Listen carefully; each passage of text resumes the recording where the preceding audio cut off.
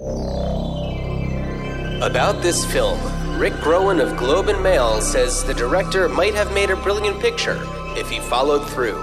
Seems he just couldn't bear to look a gift wolf in the mouth.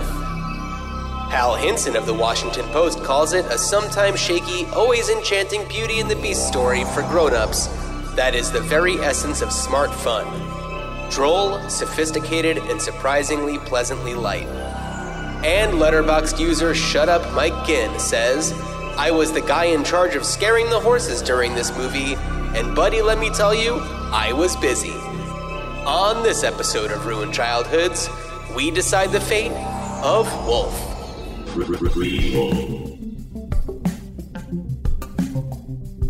Sequel. Reboot. Which one will it be? It's the Ruined Childhoods podcast. Greetings, Starfighters, and welcome to Ruined Childhoods. I'm Dan. Hey, and I'm John. Dan, are you feeling extra wolfy tonight or what? I am feeling hairy. I'm feeling like, ooh, I was gonna say the moon is out, but it is not out, and if it was out, it wouldn't be full. But I don't care because we're talking about werewolves. We are talking about werewolves, specifically, I guess, mostly 1994's Mike Nichols film Wolf. And Dan, I believe that you also wanted to talk about. Is it just called Wolfman? The Wolfman. The Wolfman. Gotcha. Not just any Wolfman. The Wolfman, which does make sense considering the plot, because it is more or less a remake of the 1941 Wolfman. Yeah. But Dan, I gotta tell you, it took me a few sittings to finish Wolf because it's long and it sucks. Oh, you didn't like it. Was this your first time seeing Wolf? First time seeing Wolf, and I remember when it came out. I remember the poster for it. It must have just been at Blockbuster during a time in my life when I remembered what everything looked like in Blockbuster, and I don't know.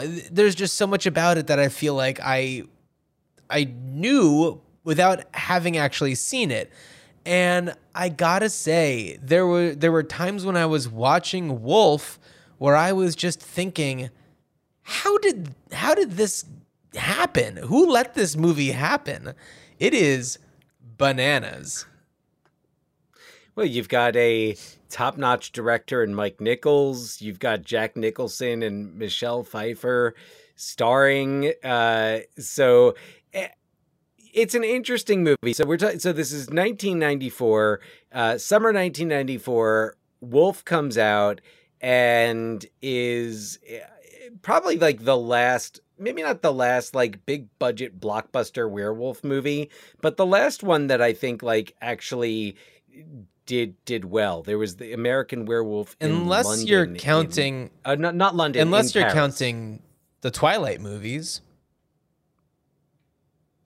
Right, but and those are movies that involve werewolves. I mean, same thing with Underworld, right. With the Underworld movies. But I think I want to stick here to like the strictly werewolf movies, not like Abbott and Costello meet Strictly Werewolf. Wasn't that a Baz Luhrmann Luhrmann movie? Yeah, strictly. Oh man, shit! I didn't even think about it. But talk about who I would love to see do a werewolf movie. It would be something. Like we're putting the cart before the horse here, but a Baz Luhrmann werewolf movie. Oh, that would be amazing. I haven't seen Elvis yet, but neither have most people. I wanted to see it. I enjoy what Baz Luhrmann does. I don't always love the end product, and I didn't even see Australia. Right. But I thought I was very excited to see what he would do with this Elvis movie, especially considering that Austin Butler, who plays Elvis, it doesn't look like they're going for a traditional biographical film here, which makes sense because it's Baz Luhrmann. So anyway, You know, Dan, I was watching some of his TikToks. I'm talking Baz Luhrmann here.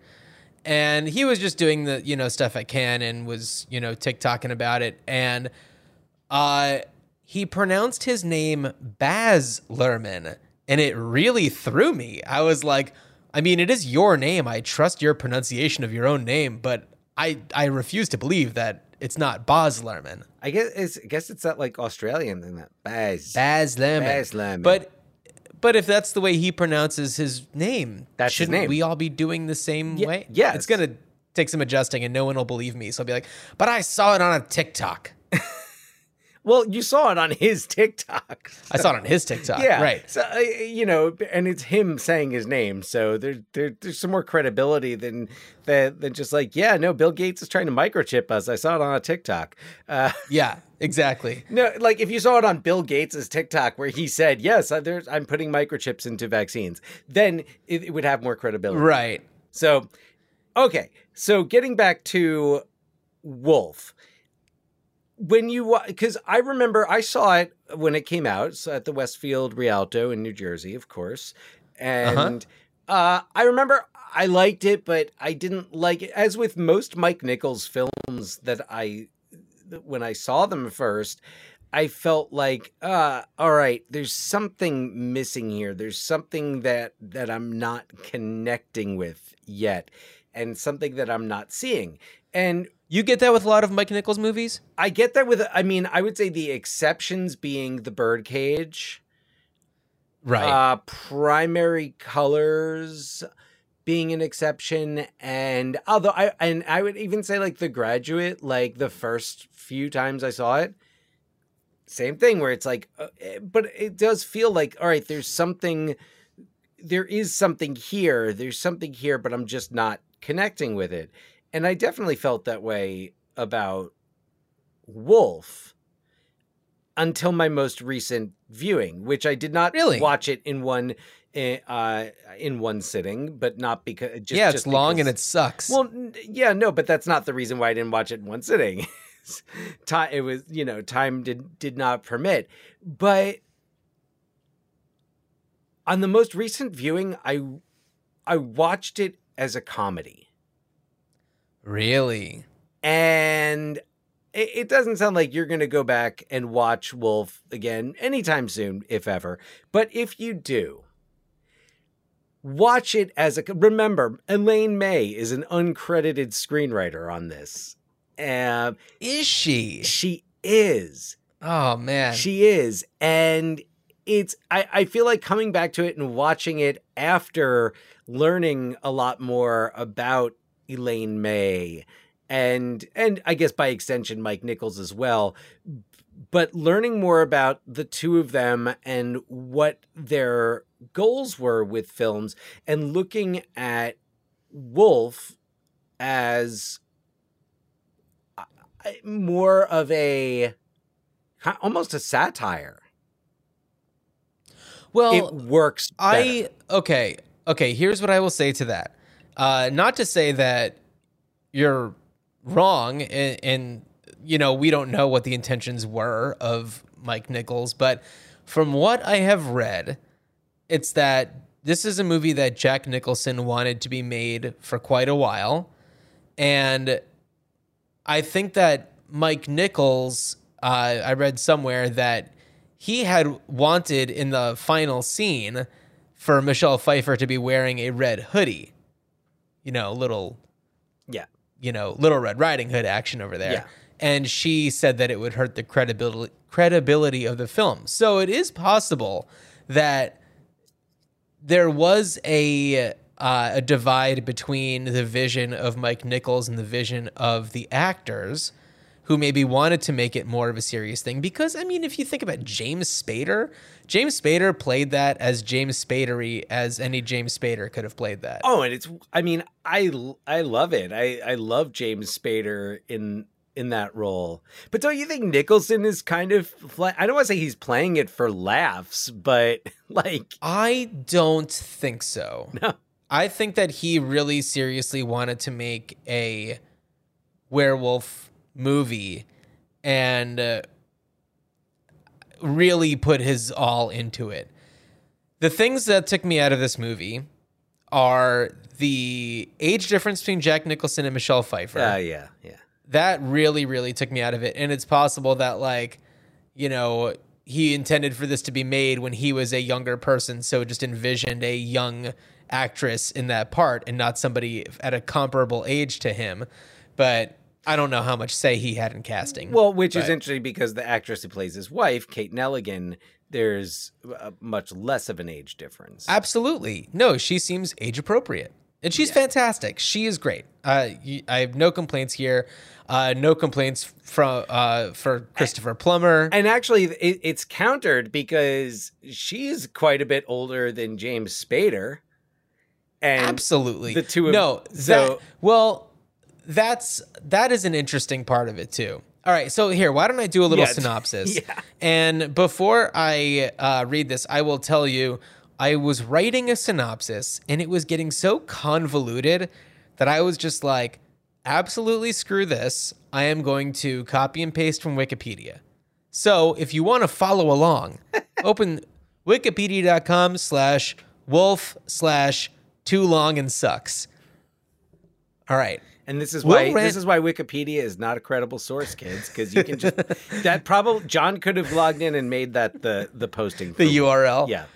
Okay. Will Randall is bitten by a black wolf he accidentally struck while driving home in Vermont. Afterwards, he gets demoted from editor-in-chief of a publishing house when it gets taken over by tycoon Raymond Alden, who replaces him with Will's protege, Stuart Swinton. Will discovers that Stuart had begged Raymond for the job behind Will's back and suspects that Stuart is having an affair with his wife Charlotte after he smells Stuart's scent on her clothes. Will bites Stuart on the hand while entering his apartment and rushes to the room to find Charlotte half naked. His worst fears are confirmed, and he leaves without saying a word. Will becomes more aggressive as he starts taking on the characteristics of a wolf. With the help of Raymond's headstrong daughter Laura, Will sets out for his new life. His first werewolf transformation takes place at Laura's estate, where he wakes up at night and hunts down a deer. In the morning, Will finds himself on the bank of a stream with blood all over his face and hands. He visits Dr. Vijav Alijis, who gives him an amulet to protect him from turning completely into a wolf. Pretty convenient, right? However, he cannot persuade Will to infect him. That night, Will transforms into a werewolf again. He breaks into the zoo and steals handcuffs from a policeman, David Schwimmer. Muggers want his wallet, but Will attacks and bites the fingers off one of them. He wakes up in his hotel. Gets attacked by a werewolf. Sorry. Go ahead. Yeah. He wakes up in his hotel with no memory of what happened. The one where Ross's handcuffs get stolen by a werewolf. Will organizes a mutiny of writers who threaten to leave the publishing house unless he is retained as editor-in-chief. Raymond agrees, and Will's first act is to fire Stuart, urinating on his shoes in a bathroom and claiming he is marking his territory. Dan, I see where you think that he's playing it for comedy there, for sure. While washing his hands, Will finds the fingers in his handkerchief and realizes that he has wounded someone. He cuffs himself to a radiator in his hotel room, but Laura arrives and downplays his belief that he is a werewolf. The next morning, Detective Bridger knocks on Will's door to inform him that Charlotte was found dead in Central Park with canine DNA on her. Will wonders if he murdered Charlotte, but does not know that it was actually Stuart who killed her. Believing Will is a murderer, Laura goes to the police station. There, she runs into Stuart, who makes an animal-like pass at her, while sporting increasingly obvious werewolf traits. Laura hurries away, making arrangements for her and Will to leave the country. After killing 2 guards at the estate, Stuart corners Laura in the barn with intention to sexually assault her, but Will intervenes after discarding the amulet, restraining him, and the two fight. In the end, Stuart is shot to death by Laura after getting heavily mauled by Will. Still, in a half-human state, Will has a brief moment with Laura and then runs into the forest before anyone else can arrive. Minutes later, spoiler, Laura herself shows heightened senses when the police arrive, telling Bridger that she can smell vodka on his breath before taking her leave. The final scene is a close-up of her face and of Will finally turning into a full wolf howling for Laura. Then it goes back to Laura's face as her eyes become wolf-like, hinting that she herself is transforming into a werewolf. Dan, there are a lot of people who are drinking on the job in the daytime in this movie. That's the thing that they always smell, is like, ooh, vodka this early in the morning? Tequila in your coffee? That's part of the satirical element, I think, is that everybody is putting all of this, like, their jobs are so important, but they need to drink to get through their day. So yeah, I mean, the whole, like, the smelling the drinks and stuff like that feels very Elaine May to me. I can see that when we're kind of talking about this. Yeah, and by the way, this is clearly not written by me. Mine would be a lot funnier. There'd be so many more puns. In mine, it's too bad I deleted it, but I was basically saying that, Will's job as editor-in-chief is taken from him by PYT Stuart Swinton. And then he later finds out that his wife is sleeping with PYT Stuart Swinton. So something like that. Of course. Yeah. And it's so funny to think of, like, James Spader as the pretty young thing. But, like, in this movie, it plays. Totally. And I love that scene in the police station where he's just it's also like, once you get bitten by a werewolf, apparently, like, you're okay wearing, like, sweats out in public when you're a publishing executive. I find, as we're talking about it and as I'm thinking about my most recent viewing, a movie that I kind of connect this to is American Psycho.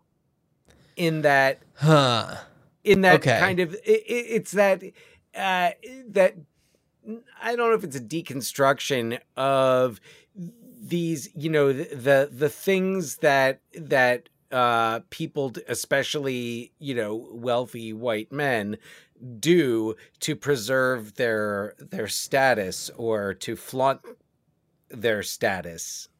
So, well, yeah, I mean, another thing that, the more I'm thinking about the Elaine May of this all, the more I am seeing ways in which her imprint could be on this, because I feel like a lot of what this movie has is all about, toxic masculinity and male ego.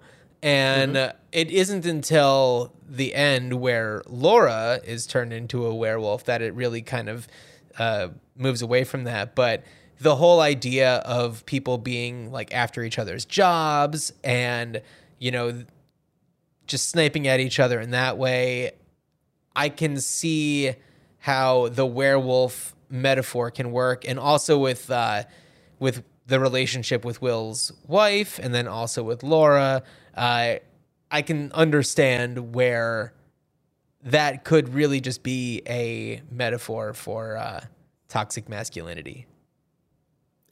Yeah, I mean, and the werewolf story, I think, traditionally has been used as metaphor. I mean, most horror movies, there's metaphor, especially in things like the Wolf Man and Dracula. Well, like we're forgetting one where classics. It represents puberty, Teen Wolf. Right. Well, yeah. Yes, exactly. Yeah. Teen so the representation in Teen Wolf representing, like you said, puberty. American Werewolf in London doesn't really play up on that. Have you ever seen American Werewolf in London? No. I'm embarrassed to say. I mean, I hadn't seen it until recently. I had seen parts of it.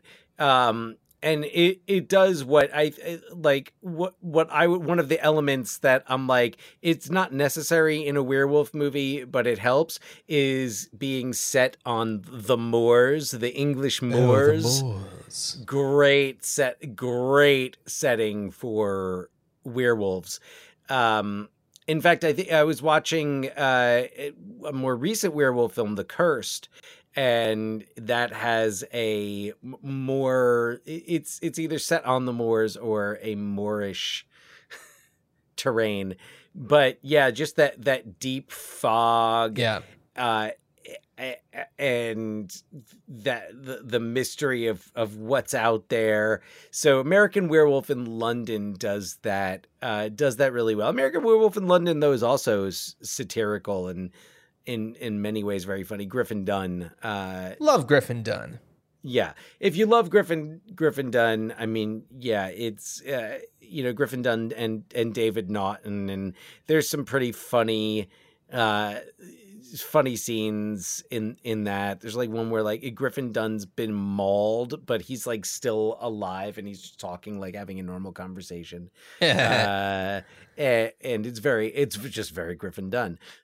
So that was very good. And to come back to Wolf for a moment here, I do agree, and I'm agreeing with something that hasn't been said, but it's kind of the unspoken thing here, is that it really shouldn't take several viewings and like film, like an education on film history to to understand the movie and appreciate it. And I think what you have with Wolf is just kind of this troubling, like, it's marketed as a thriller.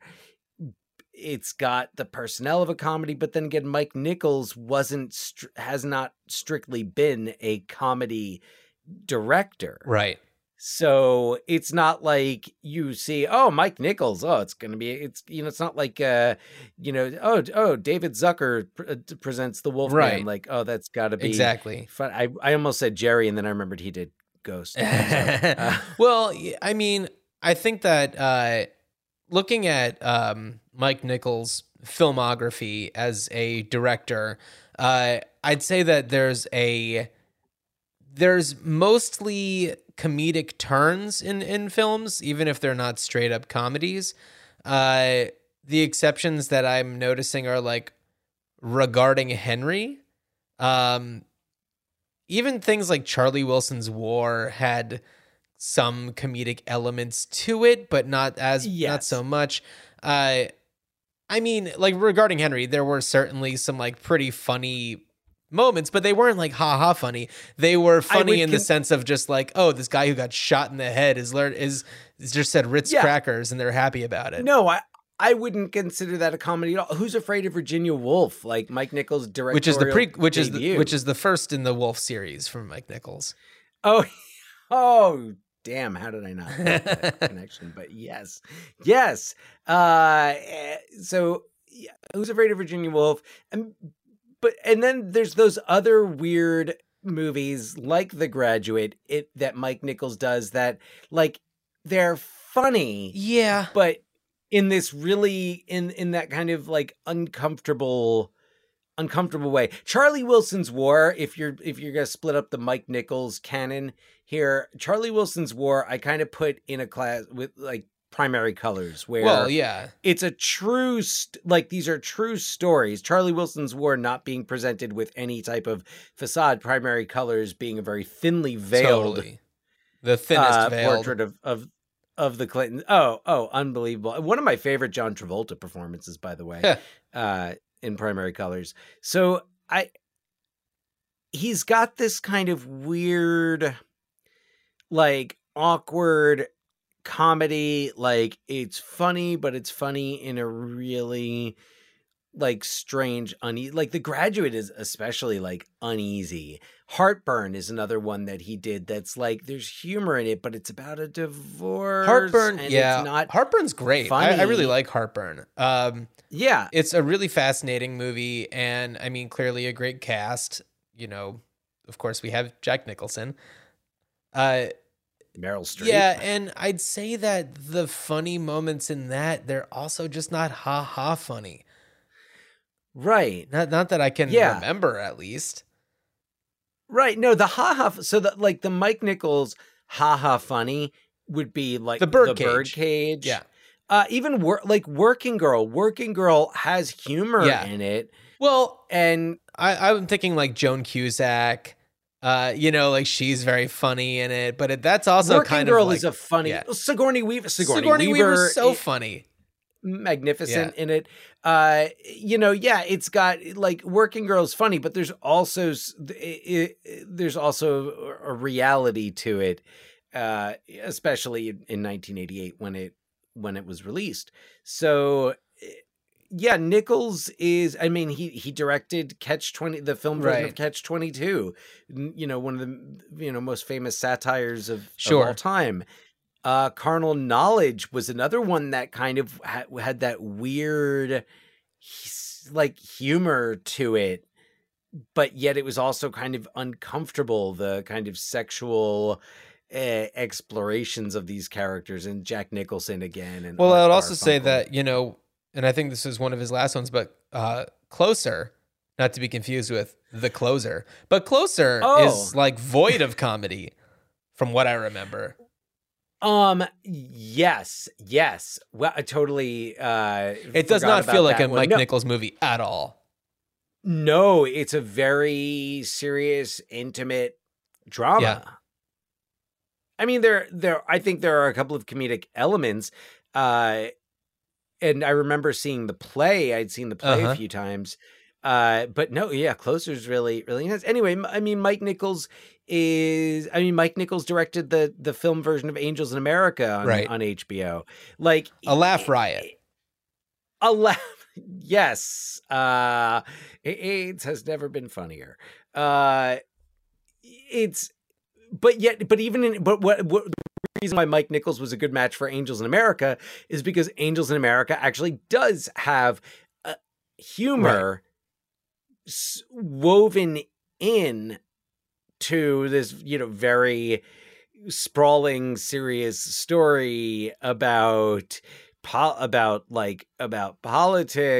and AIDS and being gay in the 1980s, et cetera, et cetera. Anyway, we could go on and on about Mike Nichols. We did. So yes, but point of the story here is it, and as someone who went to this movie and maybe didn't get what they expected in 1994, it shouldn't, like I said, it shouldn't take almost 30 years and education in film history and nuance to understand that Wolf is more of a comedy than a horror movie. Yeah, I mean, if I'm ever like in a situation where someone's just like, "Hey, want to watch Wolf?" I'll be like, "Okay, I'll watch it, but as a comedy." Yeah, if you just watch it looking for just for every element in it. And it also, there were, I don't know how many screenwriters involved with it. I think there were a total of 4. So I think there were differing visions for it, all over the place. And what Nicholson wanted to make might not have been what Nichols wanted to make. Yeah, totally. Happens all the time. And yeah, absolutely. So, it's, I don't know if it's one of those what could have been, because I don't know if it wouldn't have necessarily been better. I think that it's a straight up horror. I think that it's a really great story. I don't know about great. It's a good story, but I just feel like it was kind of a mess. And, it almost felt like, I don't know, like Jack Nicholson and James Spader were making 2 different movies in a way. I don't know. The two of them also, it's a really interesting combo. And I think that there were just a lot of elements like those age differences that really took me out of it. And it's, I don't know. Some of the, and again, it's another aspect where you look at it as, when you look at it and you're like, oh, okay, so I know, what Mike Nichols is all about, and thinking oh, well, these affairs have nothing to do with the people involved. It's all about the positioning and their careers and their jobs, even though, which gets confusing because Will and Laura, it doesn't seem like he's just using her. No, not at all. or vice versa, but it almost feels it because it definitely feels like Stuart is sleeping with Will's wife more as a power move. Yeah, absolutely. More for himself than for Will to catch on and kind of feel cuckolded or something. It's more of just like a claiming your territory. And right. And so I don't know. I think that there's just a lot of things about it that just kind of didn't sit right with me, and that's okay. That's okay. You know what didn't sit right with me most of all? The lack of David Hyde Pierce in every scene, because he's there. He's one of the underlings at the publishing company, and or whatever it is that they do, and he just pops in and pops out. Yeah. Underutilized. Not enough David Hyde Pierce. Not enough of the like wacky author who, like, I don't know if she's supposed to be like Danielle Steele. Oh, right. Who's I mean, that would be interesting if you had it populated with all of these, like, you contrast the kind of this corporate publishing house with these like wacky artists that they represent. I was like, I want to see this mutiny go down. I want to, like, that's the movie I want to watch right now. Like, I want to see essentially like The Paper, but with this office that's in LA's beautiful Bradbury building. I want to see what's going on here. And maybe the main character happens to be a werewolf. I don't care. I didn't care about the wolf part of it as much as I cared about what's going on with this publishing house. Right. I'm serious. I want to see more movies about publishing houses. If the characters are werewolves, yeah, so be it. I think it's really fascinating because you do get these different writers, all these different personalities, people who work in different genres. I think that there's a lot more of a story to tell there than a werewolf story, which we've seen so many times. I like the idea of a movie where there are characters who are werewolves, but it's really has nothing. You really only know about it because, like, there are scenes that take place like at night or like during a full moon, and like there's a corporate event, like, no, I can't make it, and then it's, oh yeah, hey. And then he's just like chained to a radiator sending emails. Yeah, it's like, yeah, it's like, oh, what's Steve doing? And then just cut to him, and he's like texting his friend. Yeah. As a werewolf, just sending like werewolf gifs. Yeah. It's like, me, right? Nobody, me.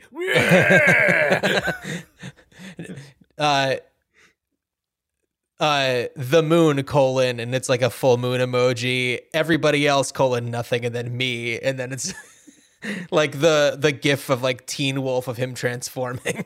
Oh yeah. Teen Wolf is, I don't want to talk too much about Teen Wolf because I want to do a whole episode on Teen Wolf. I know. No. We'll talk about Teen Wolf sometime, but let's talk about the werewolf. Let's talk about the werewolf. All right, let's talk. The Wolfman.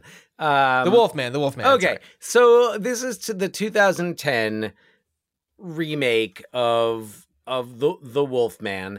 And it stars Benicio del Toro because I'm sure as soon as he popped on screen in Big Top Pee-wee as the quote-unquote dog-faced boy, someone said, we've got to do a werewolf movie with that guy. And, I remember... Remind me in 20 years to make a movie where that guy is a werewolf. I mean, they were trying to make it for a while. I think, like, for a while, it was just, like, kicked around where it's like, I don't know when it's going to happen, but at some point, Benicio del Toro is the Wolfman. Well, Dan, I don't know anything. Do you know if this is intended to be part of the, like, the dark universe or whatever it is with, like, the Tom Cruise, the Mummy, that was a total honker, and like the King Kong and Godzilla stuff that's been coming up lately? So the Monsterverse? I think it's called the Dark Universe. The Dark Universe. Well, I feel like isn't like the Godzilla King Kong one different from like what they were gonna try to do with the Tom Cruise Mummy, and I think the Invisible Man, was the Blumhouse Invisible Man supposed to be part of that? I don't think so. So, the The actual film. Oh, no. You're right. The actual films in the Dark Universe are The Mummy 2017 and The Invisible Man. And upcoming films. So there's Renfield, which I know that's been in production. Bride of Frankenstein, Dark Army, The Invisible Woman, Monster Mash, Frankenstein, Little Monsters, Creature from the Black Lagoon, Van Helsing, The Wolf Man. These are all different. There is, I know it's a Derek Cianfrance, or see, I don't know how to pronounce his name, and Ryan Gosling collaboration. Really? On the Werewolf. I don't know if it's the same one, but I remember I read that was potentially happening. But yeah, the Dark Universe. And I'm looking at other articles. Collider, what went awry with Universal's Dark Universe? Like, I don't know if they're actually going forward with it. Den of Geek, an article. How hubris undid the Dark Universe movies. Yeah. Yeah, I mean, because The Mummy was just such a failure. I watched it. I will say, Tom Cruise does this Tom Cruise thing. The woman who plays the mummy, which is escaping me right now, I'm sure I can pull it up pretty quickly, but she was pretty great. Let's see. Characters. Oh no, that's that's just the character name. I was like, her name is Princess? No. Full credits. Let's see. Wow, how come I can't find that actual character's name? Anyway, doesn't matter. I'm going to figure it out. But I think that it's like she did as good of a job as she possibly could, given the script and, the Tom Cruise of it all. I think that the Tom Cruise of it all is what really did it in. Sophia Boutella, that's her name. She's fantastic. Okay. Good to know. We'll go on, keep an eye out for her. So the Wolfman, was not intended. They had originally announced this in March 2006, and Benicio del Toro, I think, was kind of a driving force behind it. And they were gonna, like, Andrew Kevin Walker, who wrote Seven, was going to do the screenplay, and Mark Romanek was going to direct it. I know Mark Romanek from music videos. I'm trying to think of features that he's directed. 1 Hour Photo, yes. Okay. Yeah, I mean, among others, but yeah. So and then, like, it was just like they were like all over the place with people, and eventually it was Joe Johnston who wound up directing it. Now, Joe Johnston was like kind of the like Steven Spielberg Jr. We've talked about him before. Yeah, he directed Honey, I Shrunk the Kids, Jurassic Park 3. The Rocketeer is where we talked about him.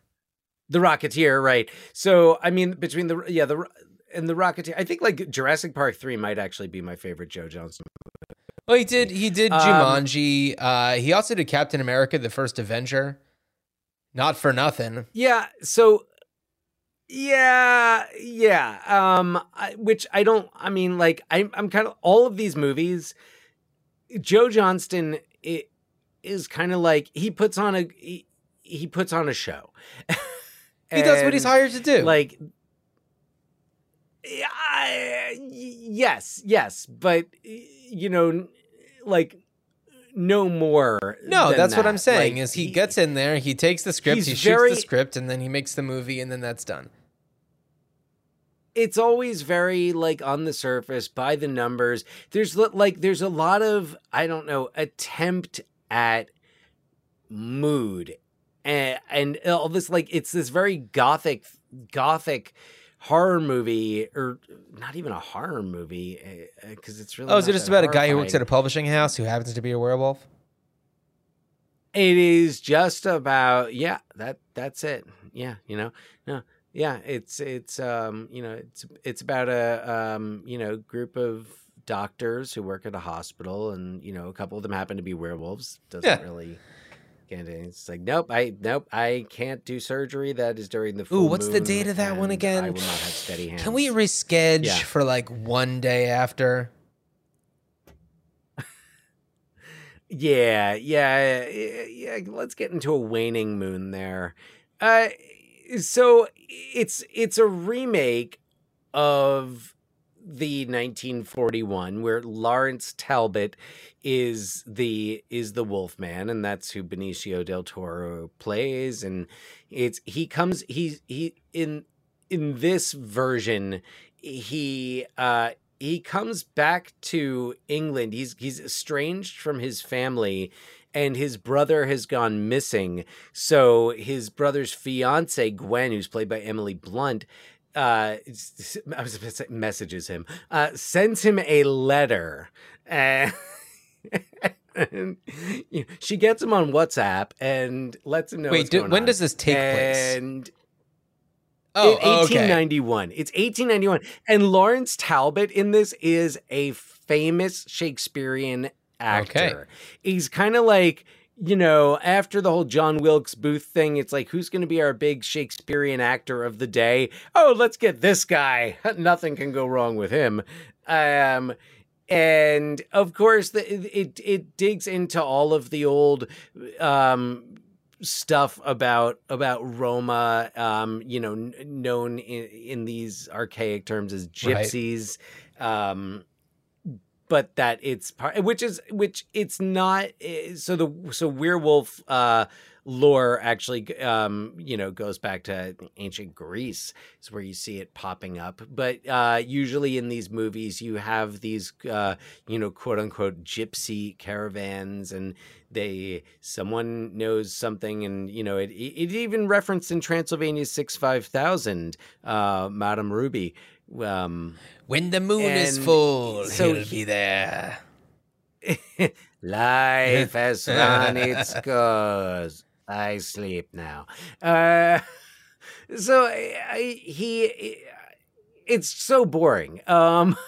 It's so boring. Basically, in this, spoiler alert, like the werewolf that they're trying to hunt down. Oh, and like Lawrence, of course, gets bitten, becomes a werewolf, and then they're like, "Ooh, who's the let's find the who's the werewolf?" And as it turns out, it is Lawrence's father, John, played by Anthony Hopkins. Oh, Anthony Hopkins.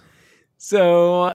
So then there's, they fight, and, Gwen eventually, of course, there's like an affair that happens with Gwen, and Which is his sister-in-law? Well, it was going to be his sister-in-law. Was going to be his sister-in-law, right? Yeah. And she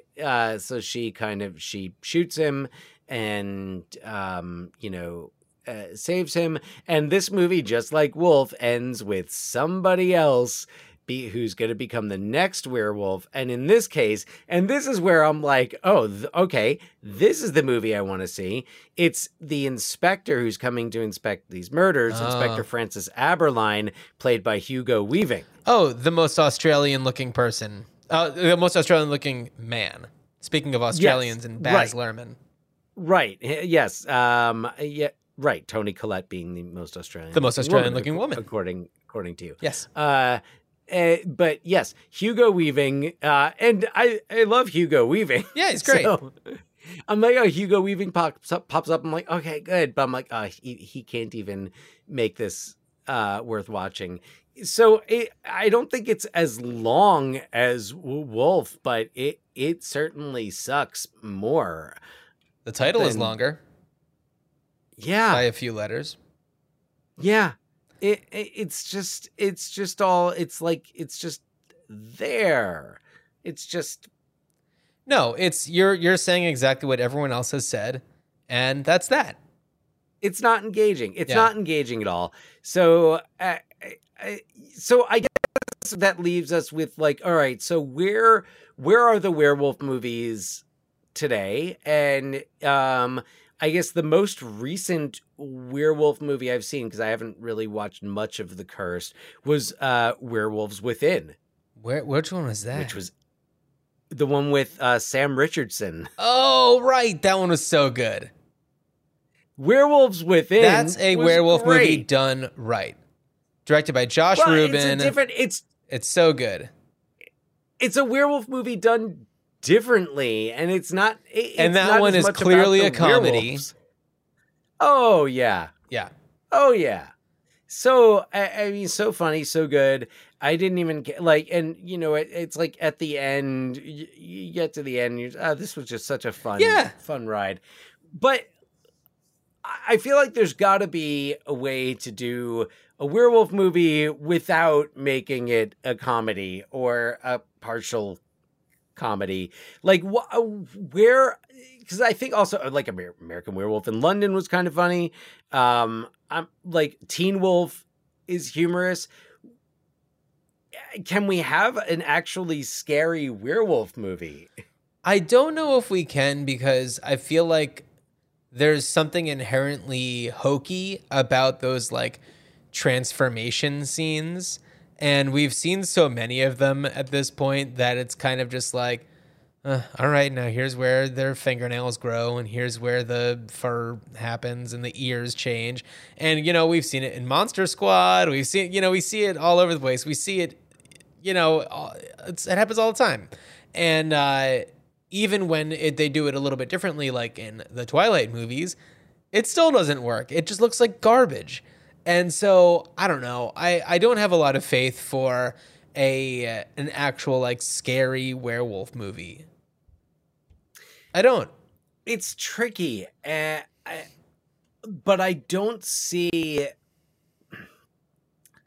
Look, why are you going to make a werewolf movie if it's not going to be scary? I mean, is it to make is it like, what else are you going to satirize or metaphorize? Well, Dan, do you want me to answer that question for you with my idea for this? Please do. Because I feel like it goes perfectly with what we're talking about right now. In my werewolf movie, and I would love it if we could involve a publishing house or whatever, because that's fun too. That's an entirely different movie. What I'm talking about is there are some people, maybe it starts off the same way, where there's an animal on the ground and someone's trying to help it and gets bit, and whatever. Somebody turns into a werewolf, and I feel like, and okay, I don't want to talk too much about Teen Wolf, but I feel like it kind of has the element of Teen Wolf where it's exploiting the werewolf nature of it. But in that one, it's kind of like hey, this is a high school kid, and now suddenly he's a wolf, and everyone accepts it, isn't entirely freaked out about it until like certain moments anyway. So in this case, they're just like, they are figuring out like, we should make a werewolf movie. We don't need to do any special effects. It's going to be so cool. And it's like, it's the kind of werewolf where they are conscious still of who they are, but it's these people who are, discovering this new shift that happens, and they find ways to make it work. Maybe there is such a thing of like, craving animal meat, and they figure it out. And I feel like it's in a lot of ways the same way that Santa Clarita Diet handled zombies. Because I don't like zombie movies. I don't like zombie TV shows. But Santa Clarita Diet was a really great zombie show.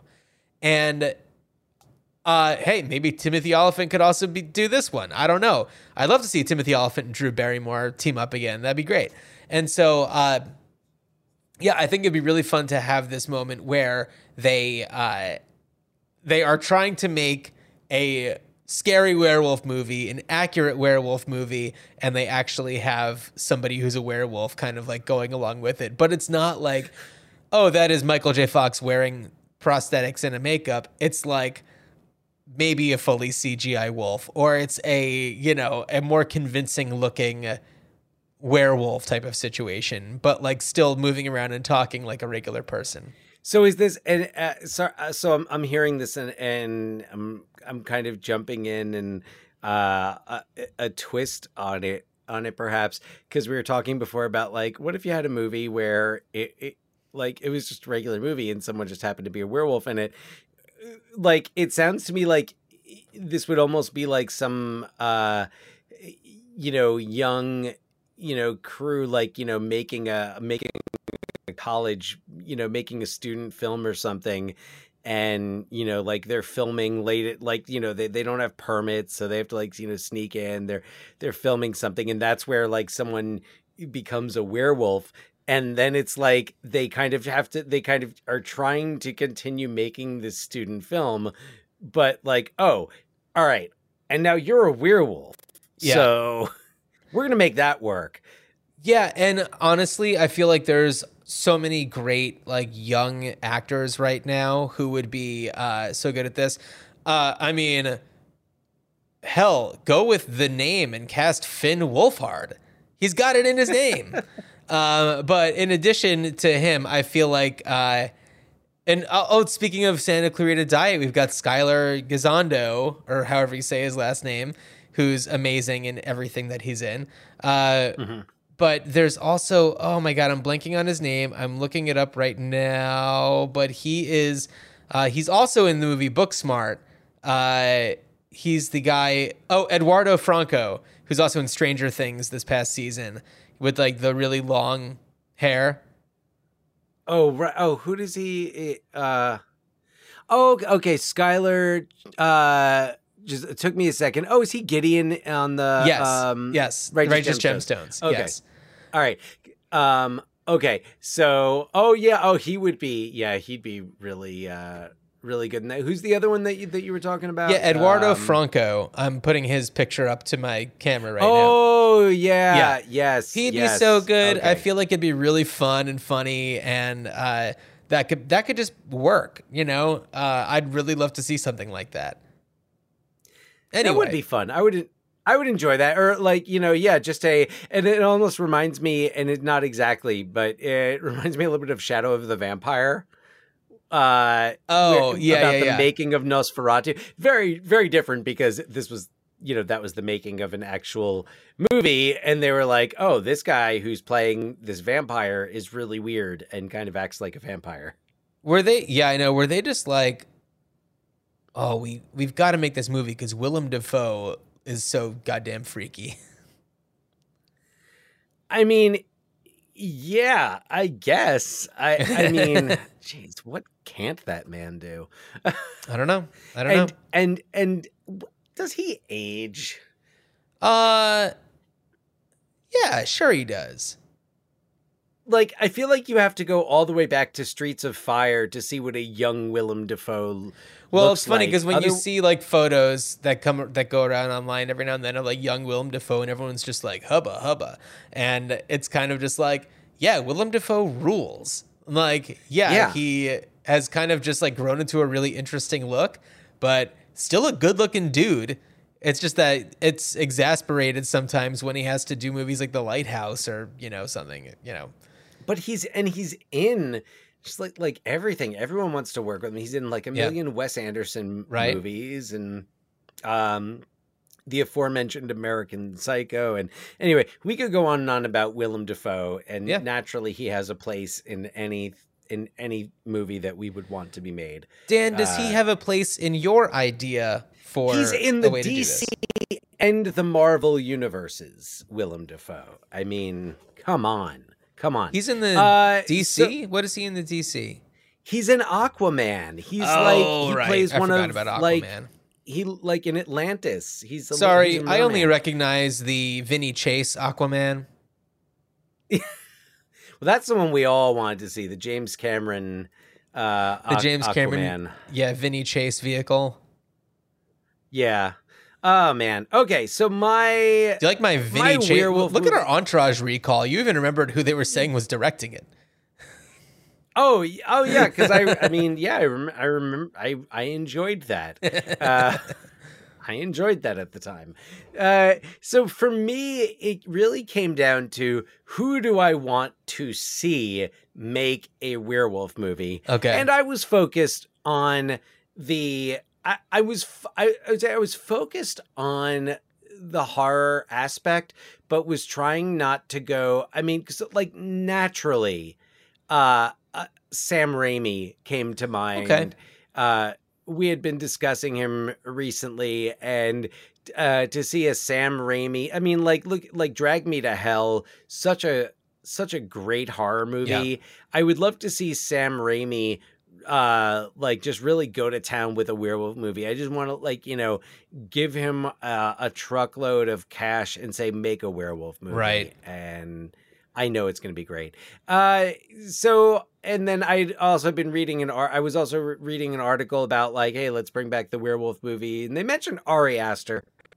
So I thought, okay, worth jotting down the name here on the list. I feel like Ari Aster has such a unique perspective and also just such a creative mind that doing something using IP doesn't feel right.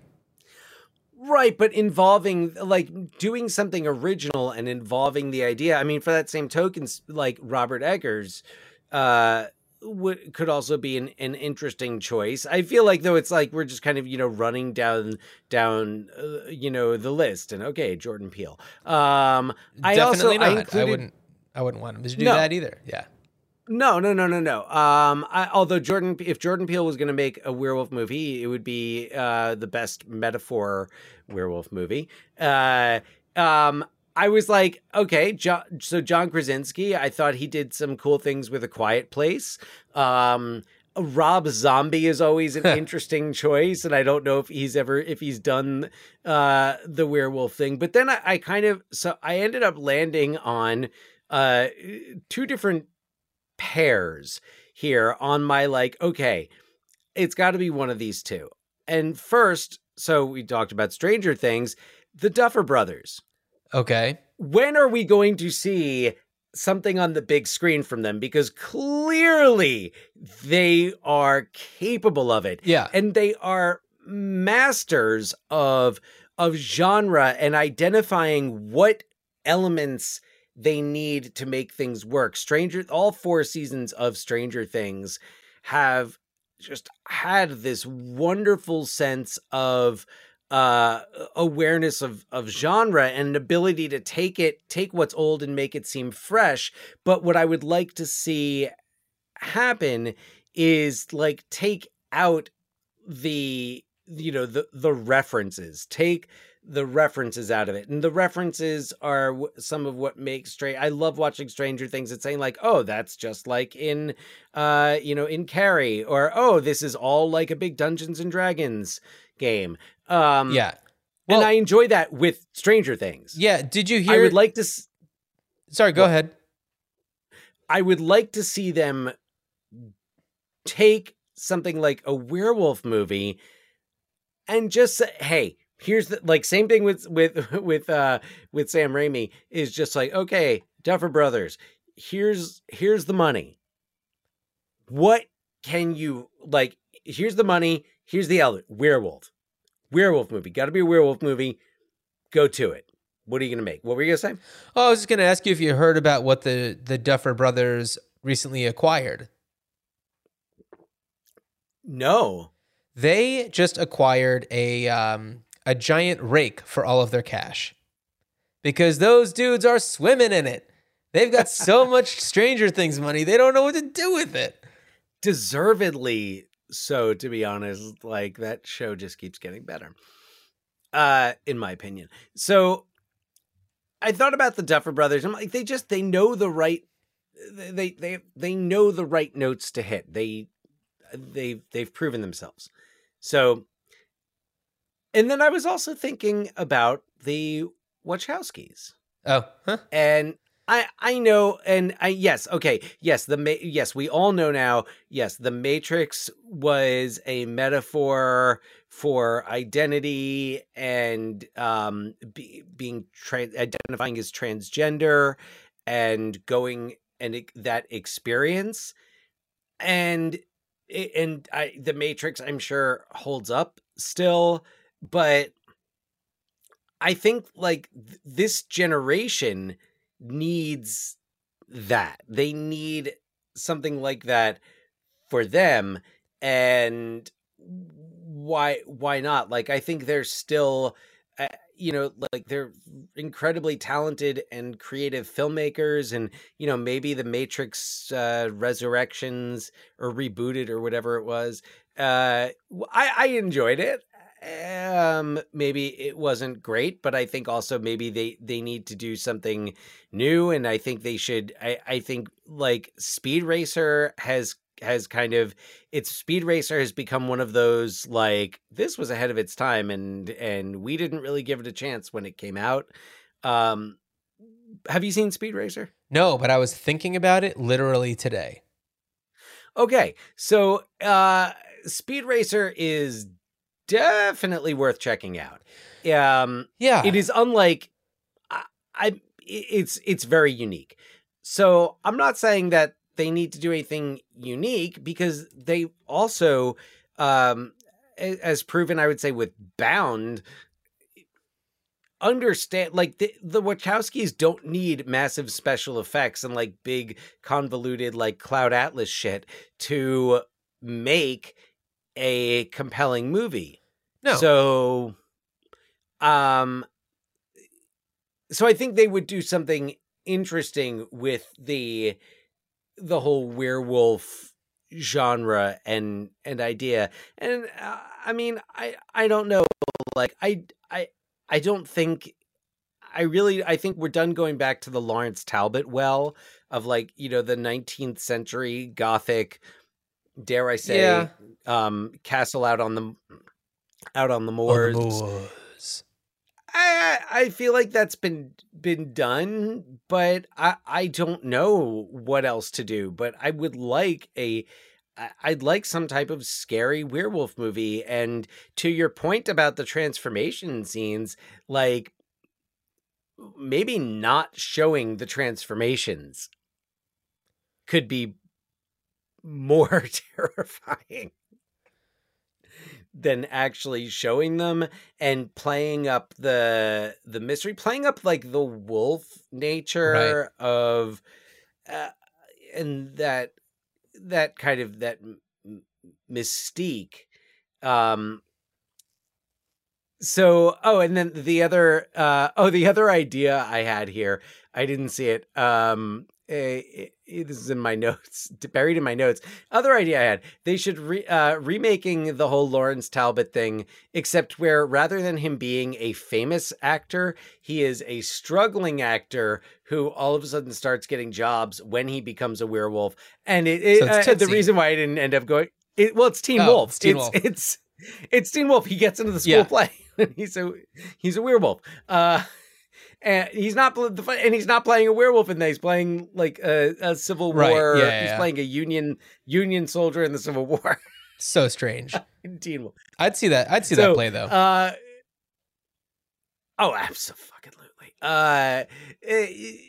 So that's kind of where I am on it. Oh, you know who else I would love to see take a stab at a werewolf movie? The Coen brothers. First of all, if you take a stab at a werewolf, it's not going to kill it. You have to shoot it with a silver bullet. No, you have to shoot it with a silver bullet. And second of all, yes, exactly. Coen brothers, I want them to do anything they want to do.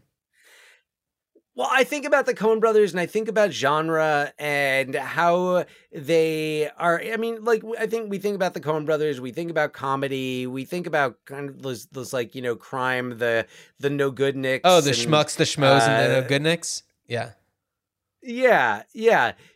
But they've also done things like True Grit and No Country for Old Men and Blood Simple and Miller's Crossing. So Miller's Crossing, though, I feel like it does have some very Coen-y things about it. Yeah. Oh, the dialogue especially, but John Polito being in it.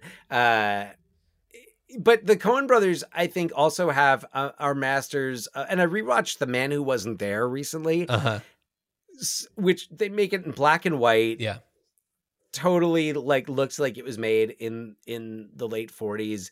And I actually think a Coen brothers werewolf movie could be interesting because they haven't really dabbled in horror or thriller, the supernatural. Right. Like Blood Simple is probably the closest they've come to doing a like thriller. Right. But think about the atmosphere of A Blood Simple, of The Man Who Wasn't There. Sure. Barton Fink. Think about like the atmosphere Yeah. of Barton Fink with a werewolf in it. Yeah, for Imagine sure. that Barton Fink was a werewolf. I'm sure that there's a case to be stated for, some deep analysis on Barton Fink in that way. I would love to do it. I love Barton Fink. So that's where I am on the werewolf movie. It's less about it's less for me about the idea of the story. It's more about the creative mind and the kind of challenge of, okay, make a scary werewolf movie. Sure. Be the first. Be the first. Dan, do you want to tell everybody what we're doing on our next episode? Oh, goodness. Yes, I do. We are going back to 1978, and we are going to take a look at the movie Magic, starring Anthony Hopkins. The aforementioned. The aforementioned Anthony Hopkins, and directed by the non-aforementioned Richard Attenborough, Sir Richard Attenborough. And I am... I'm excited to look. You know who else? I think Anne Margaret. Anne Margaret's in it. Burgess Meredith is in it. I'm excited. Yes. I've never seen it, and I'm really looking forward to checking it out. And it's going to be a lot of fun. And so if anybody listening has any thoughts about any werewolf movies, really, email us, ruinchildhoodspod@gmail.com. In the show notes, you'll see a link to our link tree, and that will give you all of our social media and all that kind of stuff. And yeah, we'd love to hear from you. This is such a wide, subject matter that I'm sure that everybody's got some thoughts. And that said, Dan, as you are chasing James Spader up a set of stairs, I wish you a good journey. Good journey. Ow! Oh man, Trey, look up at the sky. It's a full moon on the Sabbath. This is scary. Break it down. I was working late on my Haftorah when I heard a knock on my bedroom door. I opened it up, and to my surprise, there was a werewolf standing there with glowing gold eyes. He says, tomorrow, my son, you will be a man. But tonight's the time to join the Wolfen clan. Tomorrow you will stand at the beamer and pray. But tonight, let's gaze at the moon and bathe.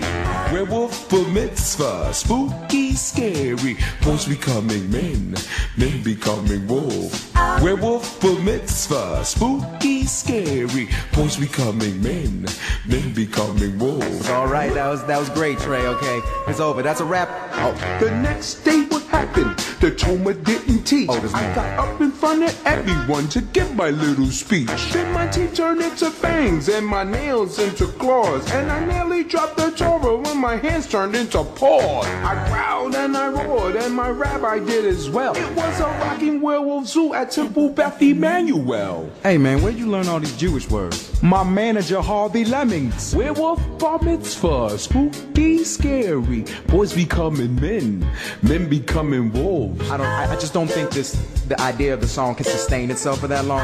It seems a little sweaty now. So this whole premise is sweaty. We had a reception at the Larchmont Country Club. They served a real nice brisket and an 8-foot party sub. I danced with my cousins. I got money from my folks. We had a lot of fun making circumcision jokes. Then I remembered the premise of my song. I was at a nice reception, but the werewolf part was gone. So we pulled ourselves together and we're wolfmen again. Just in time for monster fight to begin. No. All the country club employees were brain-sucking pack who had all turned into zombies and were on the attack. No. So we fought them and some Draculas and Frankensteins too. Cause you gotta love bar mitzvah even if you're not an art. There's no such thing as werewolf bar mitzvah, spooky, scary. No boys becoming men, men becoming wolves. Werewolf bar mitzvah, kooky, hairy. Boys becoming men, men becoming wolves. I don't want this. I don't like this. This is scary. Turning into werewolves and stuff, you know? I don't know, Trey. I'm not feeling it. This ain't no dick in a box. Mazel tov.